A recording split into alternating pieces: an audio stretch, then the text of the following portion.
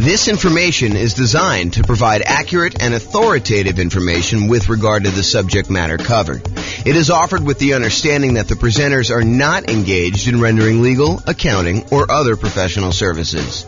If legal advice or other expert advice is required, the services of a competent professional should be sought.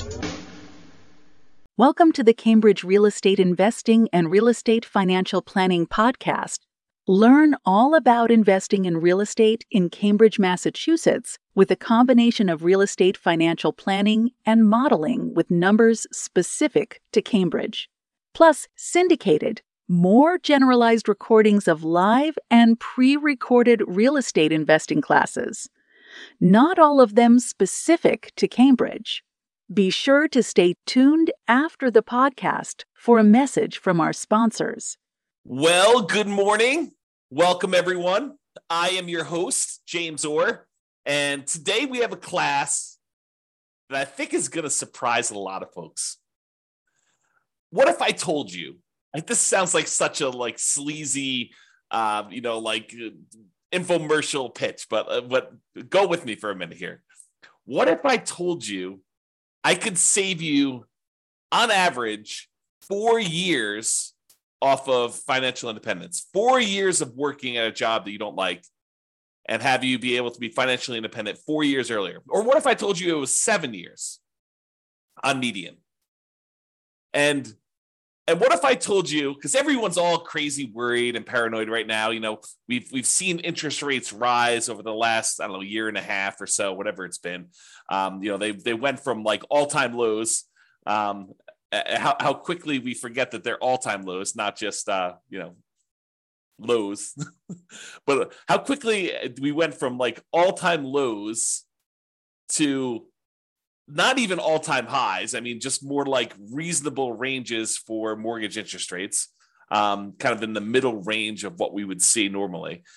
What if I told you that I could help you avoid having to deal with higher interest rates completely? Well, that is what today's class is all about.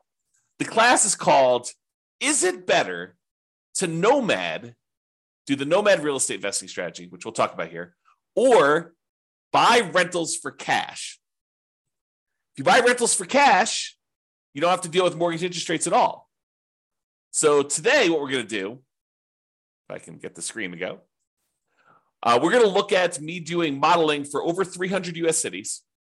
And then I will compare someone who does the Nomad real estate investing strategy versus someone who does not do the Nomad real estate investing strategy and saves up their money and buys rental properties for all cash. They ignore whatever is going on with interest rates. And I know that you're thinking to yourself, James, that would take forever. It takes me long enough to save up for my 5% down payment to buy my next Nomad property. To save up 100%, to save up, whatever it's going to be, $500,000, depending on the market, in order to buy a rental property, all cash, that is going to take forever. There's no way that's going to be faster to getting me to financial independence than doing this Nomad strategy and acquiring, 10 properties for 50% of the down payments, because, 5% times 10 is 50% if I'm doing my math right. So in the same time I could save up for half of a full property, I'm able to buy 10 Nomad properties. There's no way that buying a property free and clear, all cash, saving up that money is going to get me there faster. And won't you be surprised? That's what we're going to see today. It's going to be awesome. So I modeled this in over 300 U.S. cities. And here's what we're going to be comparing. In both scenarios, I've made the assumption, and before I even go into this comparison here, I will tell you that assumptions matter. And if we change one little thing, for example, I'm about to tell you that everybody is buying an owner-occupant property first. So they're all buying a property to move into at 5% down. They're going to live there, and they're going to, depending on whether it's doing the Nomad strategy or they're buying the rentals, they're either going to live there forever or they're going to live there until they buy their next property. However, what I'm going to point out to you is if we change any assumption, if we say, look, they're not going to buy an owner-occupant property first. They're going to rent, as an example, although it's hard to rent when you're doing Nomad, but they're going to rent the property. That would change some of our assumptions. If we see properties appreciate faster or slower than what we've assumed, that will change things. If we see interest rates go up or down, that will change things. So this is a very static set of assumptions, and I'll let you see all the assumptions I have. I'll give you a link to do that. But in both scenarios, getting back to the actual meat of the presentation, in both scenarios, they're going to be buying an owner-occupant property first. They're going to be buying a property, so they're save up until they have 5% down. Then they're going to buy an owner-occupant property. They're going to live there, and they're going to either stay there forever, or if they're doing the Nomad strategy, they're going to use that to kind of bounce into the next property. Okay, so in both cases, though, whether they're buying rentals all cash or they're doing Nomad, they're both buying an owner-occupant property, moving in there first.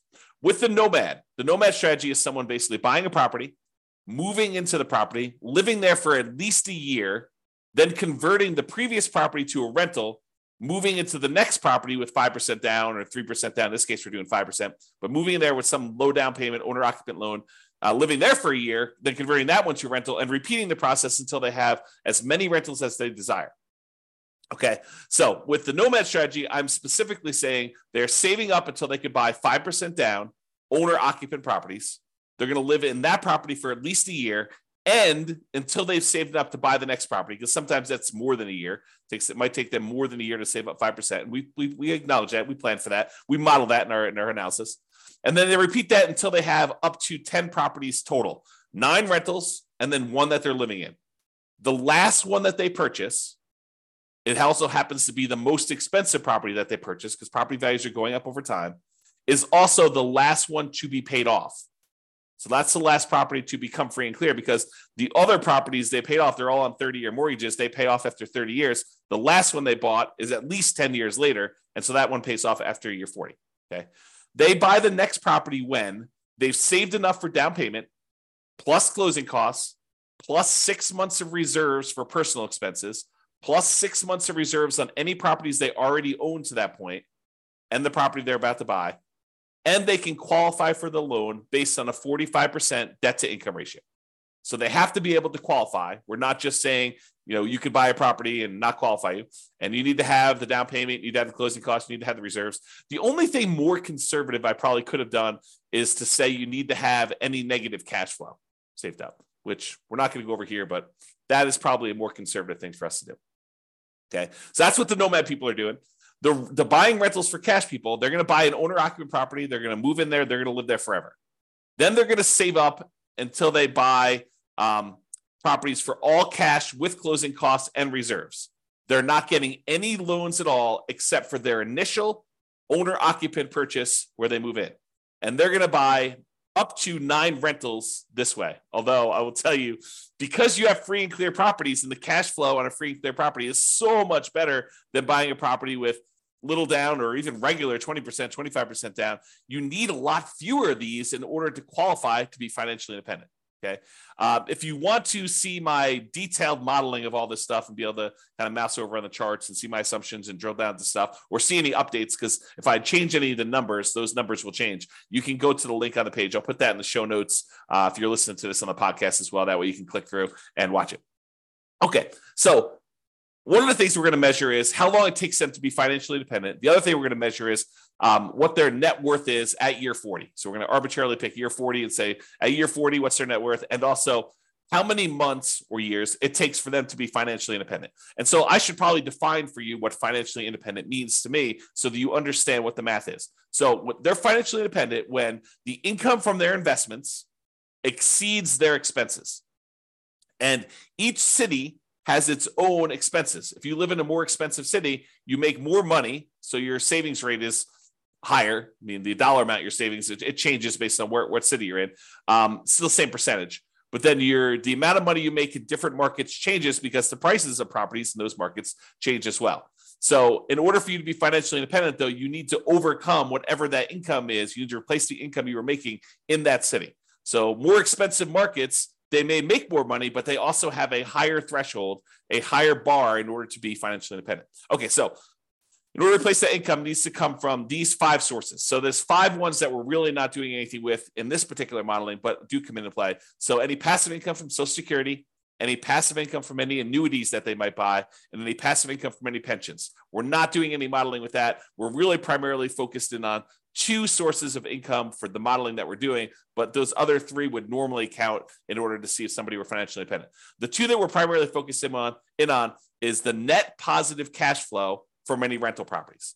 So you take all the income they're getting from their rental properties and you subtract out all the expenses they have on that property, vacancy, principal and interest payments from their mortgage if they have one. Some of these guys are buying free and clear. Any property taxes. If they have PMI, which they will if they're buying 5% down, they have PMI payments until that drops off. Any property insurance payments they're making on that, any maintenance on the properties, and any property management, although they're managing the properties themselves in this particular modeling. Okay, so any net positive cash flow, all the income minus all the expenses. And in addition to that, if they have extra money left over, if they basically have money sitting in a stock market account earning, whatever the stock market account is earning, they take that amount of money and they multiply that by what we refer to as a safe withdrawal rate.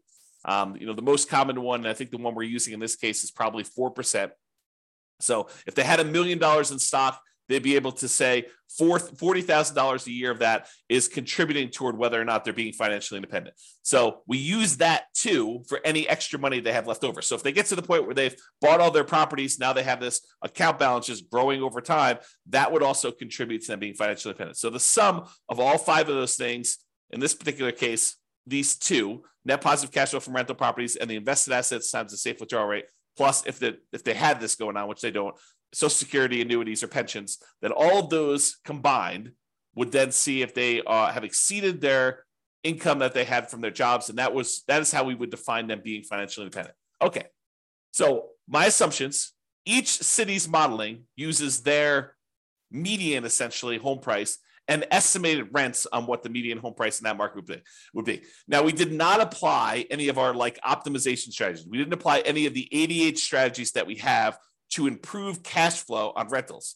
So this is not like, hey, if you really optimize everything, then this is what it would be. This is sort of like any investor could come in and achieve these results. That's sort of what I'm looking to do here. It's not like you're buying exceptional properties. It's not like you're trying to maximize the income and minimize your expenses on your rental and applying those 88 strategies to do that. This is really just generic median income coming in. As I mentioned before, the job income does vary based on the city so that they can afford a property in that marketplace. If I said everybody makes $5,000 a month and they tried to buy a property in California, good luck. They would never buy a property because they never qualify with that 45% debt to income. So I had to adjust incomes when I modeled different markets to say, look, someone in California obviously makes more than someone in, let's say Mobile, Alabama, which has a lower price property than California does. So in cities where they have higher income, they need more passive income, more investment income, more rental income to be considered financially independent. So to those who more is given, more is expected in order for them to be financially independent. It's another way of thinking about that. We do start everybody with just enough for a down payment to buy a 5% down owner-occupant property with closing costs. So about 7% of the property prices in that market. I set a threshold at the bottom to be at least 10K, which I'm not even sure anyone hits the minimum. But they are buying an owner-occupant property in both scenarios, whether they're doing Nomad or whether they're buying all cash. Now realize though, with Nomad, they keep moving out of it into their next owner-occupant property. When they're buying properties for cash, they live in that first property forever. And this may actually come into play because if they actually pay off their owner-occupant property, the amount that they need in expenses actually goes down. And so the amount that they need to be considered financially independent actually goes down because they no longer need to have that mortgage payment in order to be considered financially independent, which is interesting and may come into play because with the Nomad one, that's 10 years later at least, right? Once they bought their last owner-occupant property. With the buying properties for cash, they bought that property early on, and so that property gets paid off after 30 years. Interest rates. Here's my assumptions for interest rates. When buying an owner-occupant property, we're assuming they're getting a 6.5% owner-occupant interest rate with 5% down. And in addition to that, it does have private mortgage insurance. That private mortgage insurance is the insurance you pay because you didn't put 20% down to protect the lender in case you default. That's what PMI is, private mortgage insurance. Now, if they were buying rentals, which they're not, right? They're buying owner-occupant properties. But if they were buying rentals, then they're paying cash for the other strategy. The rental interest rate, I've made the assumption, would be 7% for non-owner-occupant, 20% down, and that would not have PMI because you're putting 20% down in that case. But again, we're not using that number because they're buying properties for cash. Okay.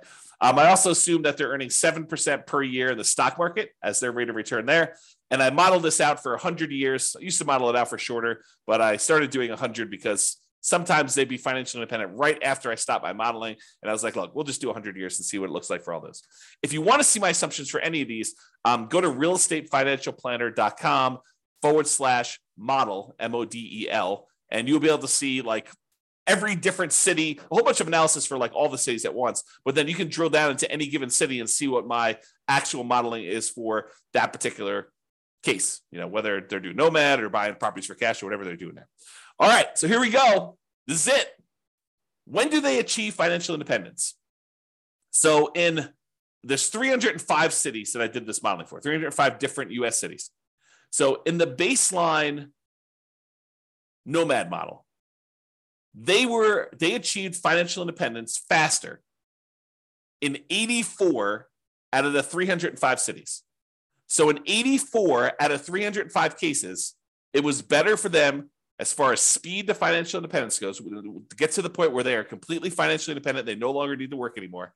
In 84 cities out of 305, if they do the baseline Nomad model, buying a property with 5% down, moving in, live there for a year, converting it to a rental. Okay. In 10 cities, it didn't make any difference which model they took. So 10 out of 305, which is what? I don't know, 3% maybe? About 3% of the time, didn't matter what, you could have picked either, doesn't matter.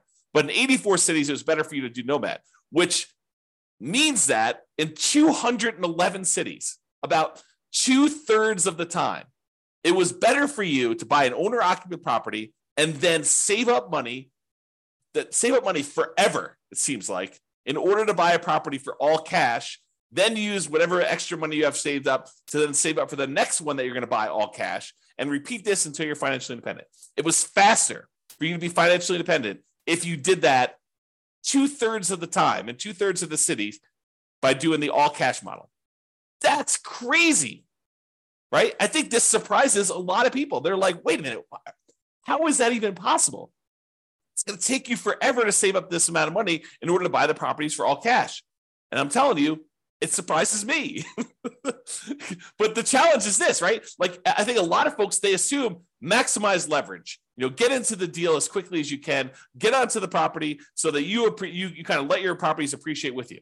And I'm telling you that is true in about 1/3 of the cases, a little bit less than a third, but about 2/3 of the time with our current economic conditions, my current assumptions, you would have been better off buying rentals all cash 2/3 of the time versus doing Nomad. And, I'm sure we'll do a comparison where we compare, buying all cash to putting 20% down or putting 25% down, or, doing some other strategies in addition to that, like paying off properties early. Like, all of these are coming. And a lot of them are already done if you want to go look on the website to kind of look at them. But you will see classes on this coming up. And we'll see like just how big of a difference doing things like paying off properties, paying off the owner-occupant property, paying off my rental properties, paying off my rental properties with cash flow, paying off my rental properties or only when I have enough to pay them off in full. Like, there's all these differences that are going to come into play, and we're going to see how that plays out. And as the market conditions change, as interest rates go up and down, and maybe the stock market rates of return vary a little bit, or the prices of properties in different markets change, we can adjust all those and rerun them. So 6 months from now, we may have different analysis using slightly different numbers. If rates go up to 10% or they go back down to 3%, we'll rerun them and you can see. Okay. All right. So shocking, but 211 cities, it's better to do the owner occupant than to buy up to nine properties, all cash, than it is to do Nomad, which is 84 cities. And here is the distribution of when they actually end up being financially independent. It looks like there's a lot of clusters right around here when they pay off their first property. So for a lot of these situations, there's a lot of them that become financially independent when they were otherwise buying properties for cash when they pay off their owner-occupant property completely, right? Because that happens after 30 years. And so right after this 360-month period, there's a big bump of a whole bunch of them becoming financially independent. And you don't see that for those doing Nomad because that happens at least after month 480, sometimes even longer. Okay, but you can see this distribution. And there are some cases where it took a long time for them paying all cash for properties, and there are more of these baseline Nomad ones that have done that. Okay, so it's not like universally better, but 2/3 of the time it's better. Okay, this is a chart showing you. This answers the question of, so is it the more expensive markets where this is the case, or is it the less expensive markets? And I will tell you that it looks like sometimes when you're buying properties in more expensive markets, it tends to be better to do them all cash, which is surprising for me, at least. I don't know, probably for you too. But it's not universally true. It's not like, hey, on the low end, it's always better to do Nomad. On the low end, sometimes it's better to do Nomad. Sometimes it's better to pay all cash. But for the higher end, it seems like most of the dots, which represents each city, most of the dots show you that it's better. It's green when you do the 9 properties all cash as prices get higher. Now, this is an exception. This one's about $1 million, a little bit less than $1 million property prices in that marketplace. And in that case, it's better to actually have done Nomad. But a lot of times it's better, like these green dots over here, as properties get more expensive, it shows you that. Okay. The other thing I'll point out is sometimes it's a lot better. Like over here, it's a lot of months better to have done all cash than it is to have done Nomad because you can see the distance from this 0 shows you how much faster it is. And so sometimes it's just a little bit faster when they're really close to 0, either side of the line. And sometimes it's a lot faster. Like this is over 100 months faster, which is like what, 8 years, 9 years, 9 times 12, it's in months. So this is about, 8 or 9 years or so faster. And then these are more than that to go ahead and see. Okay. All right.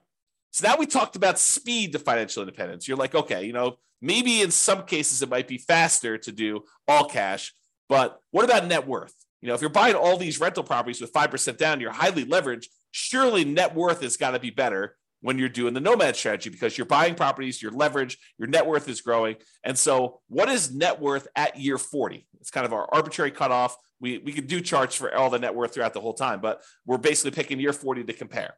And I will tell you, in 245 of the cities, out of 305, 245 out of 305, which I think is about 80%. I'll ballpark in that. I could be wrong on that, but I think it's about 80%. 80% of the time, your net worth is higher if you did the Nomad strategy. So 80% of the time, you'd have a higher net worth if you did the Nomad strategy. 47 cities out of 305, you would have a higher net worth if you did the all cash model. And in 13 cities, it didn't matter at all. Okay. So realize that we're kind of splitting our goals here. If you want to be financially independent fastest, the majority of the time, it's better to do the all cash ones. If you want to have the highest net worth, it might be better for you to do Nomad. Crazy. You have to make a decision. Do I want FI or do I want highest net worth? And sometimes it's a combination of those, right? Sometimes you're willing to do a little bit of each. Maybe you don't, not that we did this today, but maybe you don't save up until you have all cash. Maybe you save up until you buy the property with 50% down. And we can see what that would look like if we decide to model that in the future. All right, here's the net worth difference. When you do the ones where it's all cash, those tend to be relatively small differences in net worth. So where that is the winner, it's not like you have massively higher net worth. It is relatively small amounts of more net worth when you do it that way. When you do the Nomad model, sometimes it's significantly higher net worth, like tens of millions of dollars better. Okay, so just realize that when you do Nomad, sometimes Nomad is way, way better. Not always, but sometimes it's way, way better. When you do the ones where you buy all cash, sometimes the net worth difference is really small. Most of the time, it's really small. And if you look at the ones where it's a difference based on price, it looks like the higher price you go, the more likely you are that there's no difference at all. All these gray dots are right at the point where there's no difference in net worth. Okay, so that's what tends to happen as prices increase. All right. In a couple cases where you're doing the Nomad strategy and you're only putting 5% down, and we're only making sure that you have 6 months of reserves, and we're not optimizing for cash flow at all by using any of the 88 strategies, and you're buying basically median properties with what rent would be on those median properties, in those cases, we've seen 9 cities, 9 of the 305, where you actually run out of money at least at one point or more when you're doing the Nomad strategy. Now, we could solve this problem, right? We could decide, hey, look, we're about to buy a property. It's going to have some negative cash flow because we're only putting 5% down in that particular marketplace. We could set aside the negative cash flow that we would need before we buy the property, be more conservative. And in that case, you are not likely to run out of money at all. Or you decide to go buy slightly better properties or buy down the interest rate or, wait until or do something to improve your cash flow, like do a short-term rental instead of doing a traditional long-term rental or whatever you could do in order to improve that. There are strategies we could do, but there were 9 cities with our really basic modeling to show that you ran out of money if you did Nomad. If you did the all cash model, you never ran out of money. It's less risky. When you don't get loans, when you're not leveraged at all, the chance of you having negative cash flow is almost zero. If you're buying a rental property and you're paying all cash, there's no mortgage. And the mortgage typically is a very large expense on that. So there's no negative cash flow on any of those. Okay. All right. And you can see that it tends to be the higher price properties that tend to be the ones that ran out of money. So definitely over $1 million, except for a couple here around 500,000. There are like maybe 2 that were under 500,000. The rest of these were, $1 million properties or more. Those are the ones that tended to be the ones that ran out of money. All right. Now here's the summary. And this summarizes, like net worth and how much they were short and the number of properties that they bought and how long it took them to achieve financial independence, plus 6 different measures of risk. Okay. And so I did both the median of all of these for all the cities, and then I do the average. So on median is when you take all the different numbers. So let's say we're talking about net worth at year 40. So you take the lowest net worth at year 40 and you take the highest net worth at year 40. The median is the middlemost number from that list sorted highest to lowest. Okay. And so the median net worth of someone doing the Nomad strategy is about $8.2 million 40 years in the future. If you want to know what that is, sort of like today's dollars, if you divide by 3, you'll get a rough idea. So it's like, 2.6, 2.7, somewhere around there, is about what the net worth would be in today's dollars, if you think about that. Okay. So that's for someone doing Nomad. $8.2 million is what it is in the non-inflation adjusted back to today. So what was it if you bought the properties all cash? Well, it was 6.8, a difference of $1.4 million. Or another way of saying that is when we look at the median, doing Nomad was 17.5% better in terms of net worth. Non-trivial. It's not insignificant. 17.5% better for you to do Nomad. If we look at on average, though, Nomad was 30% better because some of them were really, really significantly better. So the average for the Nomad one was 11.9 million net worth. The average for the buying all cash one was 8.2 million. And so that's a $3.6 million difference, or about 30.5% better to do Nomad in terms of net worth. However, let's look at how long it takes someone to be financially independent, the minimum target monthly income in retirement achieved.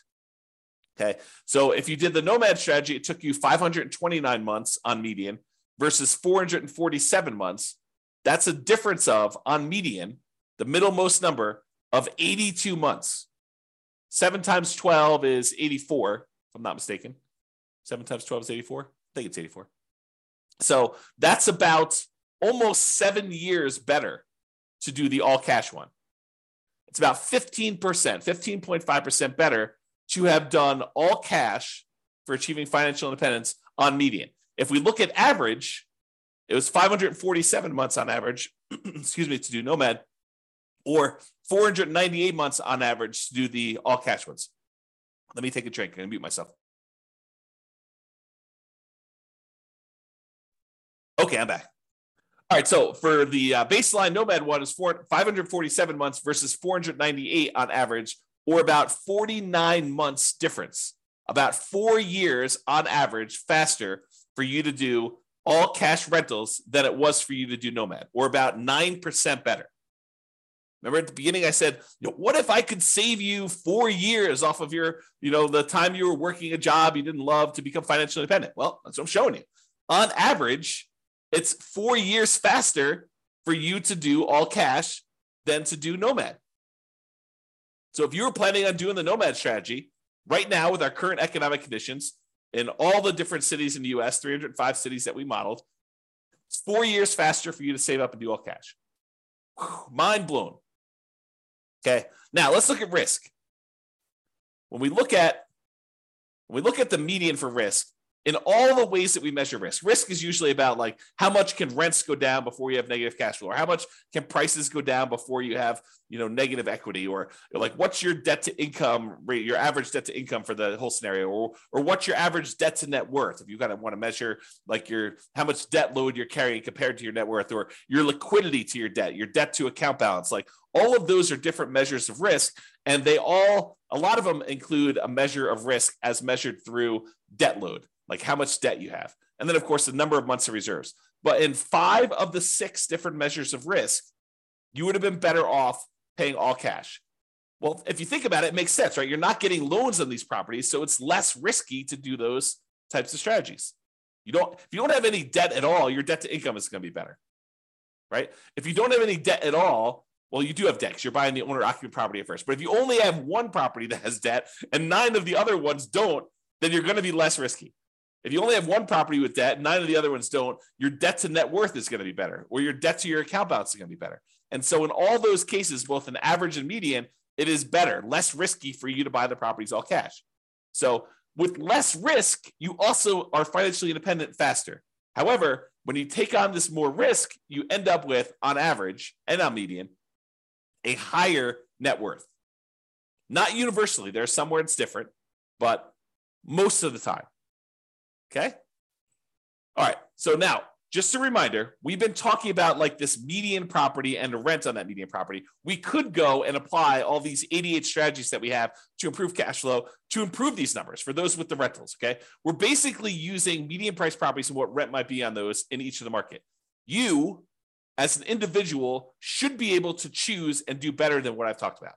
And I do model some of those improvements and the impact and some of the other things we're doing where, I'm saying you're getting better rent or buying at a discount, or, you're buying a slightly different price property or whatever. Now, if you are an expert in your local market and you want to help me improve the kind of numbers I'm modeling in your local market, please do reach out via email and I can update the numbers in our database, rerun all the scenarios, and get updated versions of both the individual cities analysis and also the aggregate analysis we've done on all 305 cities. So, just reach out to me and kind of tell me, hey, look, James, your numbers you're using for whatever market you're in that you're an expert at are slightly off. They're slightly higher. Be nice, by the way.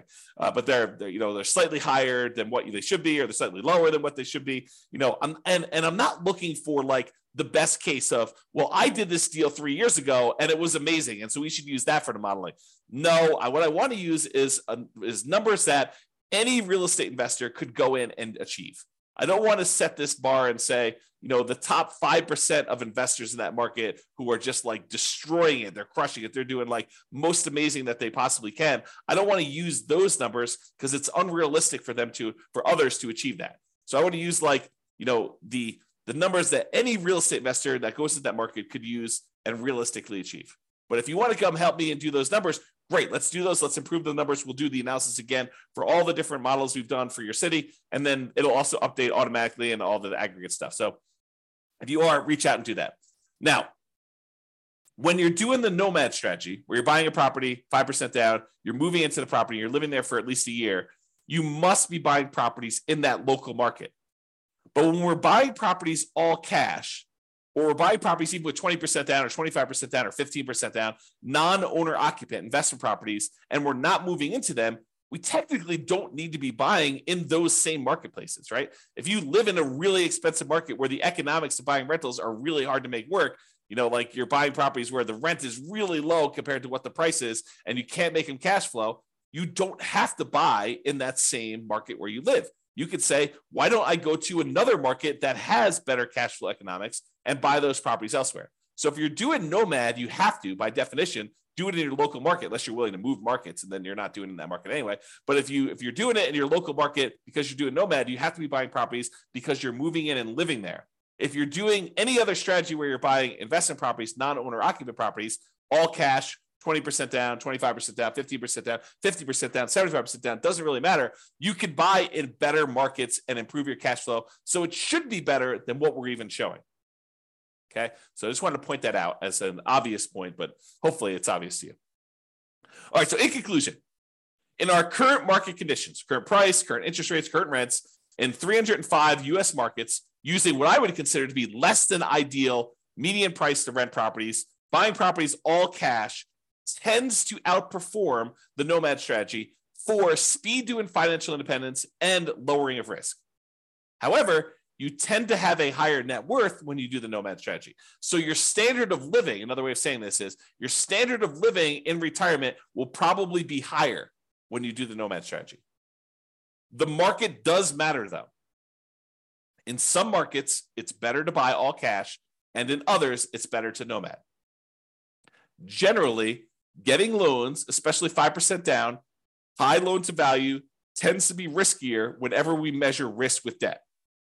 So it's best if you look at your specific market and apply as many of the 88 cash flow improving strategies as practically possible to improve on your own implementation. And you can go to realestateFinancialPlanner.com/model to drill down into your own city and see this. That's all I got. Hope you enjoyed it. Hope my kind of like sleazy sales pitch of what if I could show you a way to not be working for 4 more years? I mean, I do feel that's true, but I also feel like it just sounds sleazy, right? So I hope, though, that motivated you and you were intrigued, as I was, with this particular modeling of the real estate investing stuff. So this has been James Orr. Have a great day, everybody. Bye-bye for now. With home prices up, mortgage interest rates up, and rents up, but not quite enough to counteract the higher prices and interest rates, cash flow on rental properties in Cambridge is harder than ever. Book a call with the Real Estate Financial Planner to apply our proprietary 88 strategies to improve cash flow on your rentals. See the show notes for a link to schedule your call and improve your cash flow today.